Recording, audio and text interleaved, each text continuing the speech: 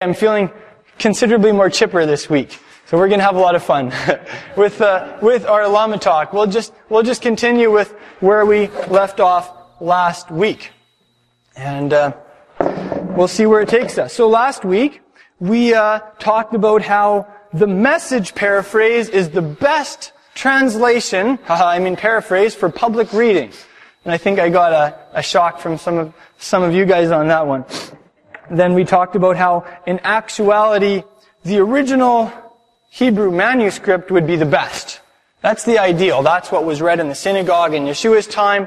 That's what continues to be read today, even when some people in the Jewish audience don't understand it. But I would like to grow in our understanding of the Hebrew text. I would like at some point maybe to do weekly or bi-weekly Hebrew lessons, and maybe we can get together and just read a couple of verses from the Parish or something. That's something that I have in my heart for our congregation. I find it spiritually exhilarating, just coming in first-hand contact with the holy texts.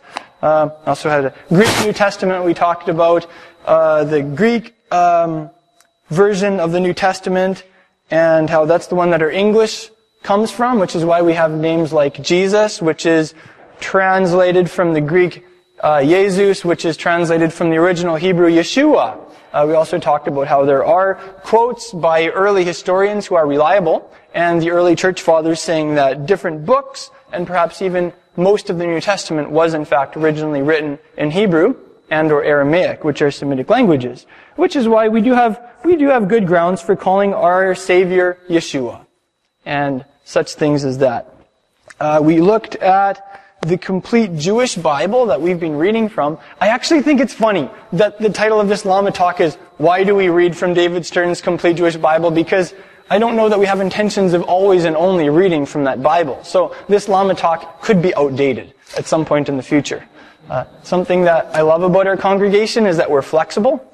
I value flexibility, and we are going to stay that way. So we're always open to trying new things, getting feedback, and such things as that. Something I didn't show you last week. I'm going to show you a couple of my babies. What Tirzah is to Genevieve, my copies of the scriptures in the original languages and some translations are to me. They're my babies. I'm going to show you a couple of my babies here. This here is the New Covenant Aramaic Peshitta text. It's the Bible, the New Testament part of the Bible, that the Christians in the eastern half of the world have always read from. Now, it's written in Aramaic, which is a close relative to Hebrew. For instance, I believe in this translation, Yeshua is actually called Yeshua, interestingly enough. Where the Greek says Christos, I think this says Messiah or something very similar to that. I actually found this at the Canadian Bible Society store in Saskatoon several years ago, and it was my study project for about half a year.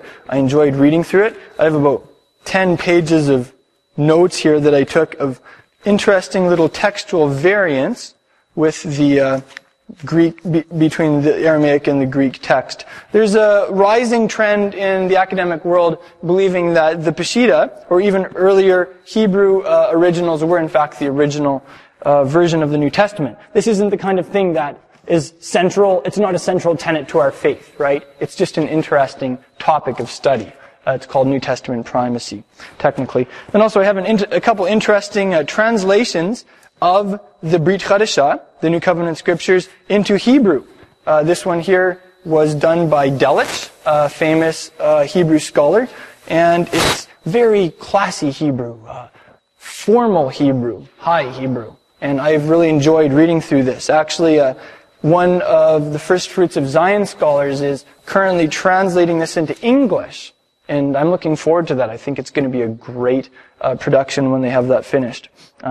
I'd like to get my hands on one of the first copies. Then here's another one. This is translated by Zalkinson, and it's written in what you call Mishnaic Hebrew. It's more Hebrew from the late Second Temple era and slightly after that. And it's more like flowing Hebrew. It has a little more soul in it. It has interesting expressions. So, I don't know. I'm not sure if many of you regularly read the New Testament in Hebrew, but if you do, then these are very neat translations, and I highly recommend them. Just getting acquainted with them. We talked about the Complete Jewish Bible and how we have a couple things that we're looking for when we look for translation.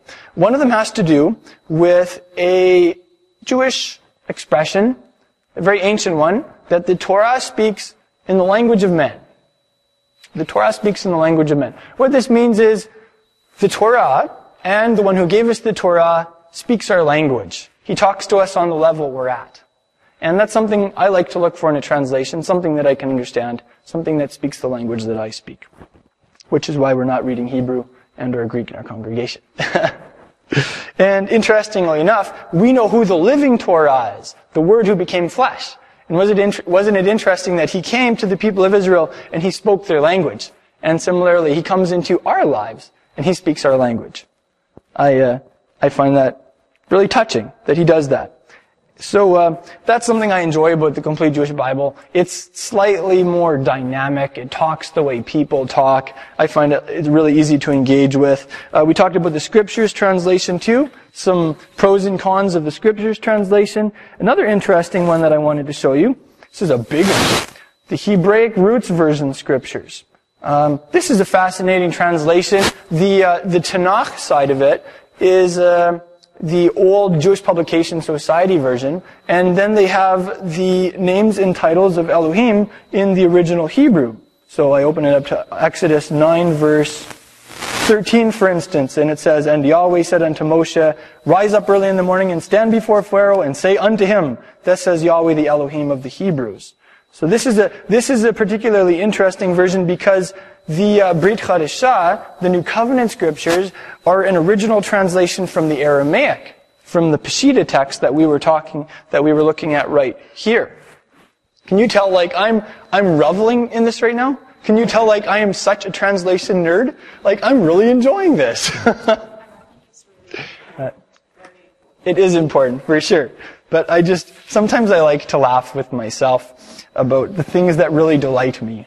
So anyway, this is a fascinating one. The notes in the translation of the Brit Chadashah from the Aramaic are phenomenal. If you want a good set of academic notes that are also very fascinating. Also, in the opening pages of the Hebraic Roots Version Scriptures are 4 pages of quotes from early church fathers and historians indicating that there was a very strong opinion in the first several centuries of the Common Era that books and or the whole Brit Chadashah was in fact originally written in Hebrew or Aramaic. In fact, I wouldn't mind doing some congregational reading from this sometime. It has a couple interesting little aberrations in the translation of the Brit Chadashah. They don't use Elohim, they use Eloah, which is a singular, more poetic form.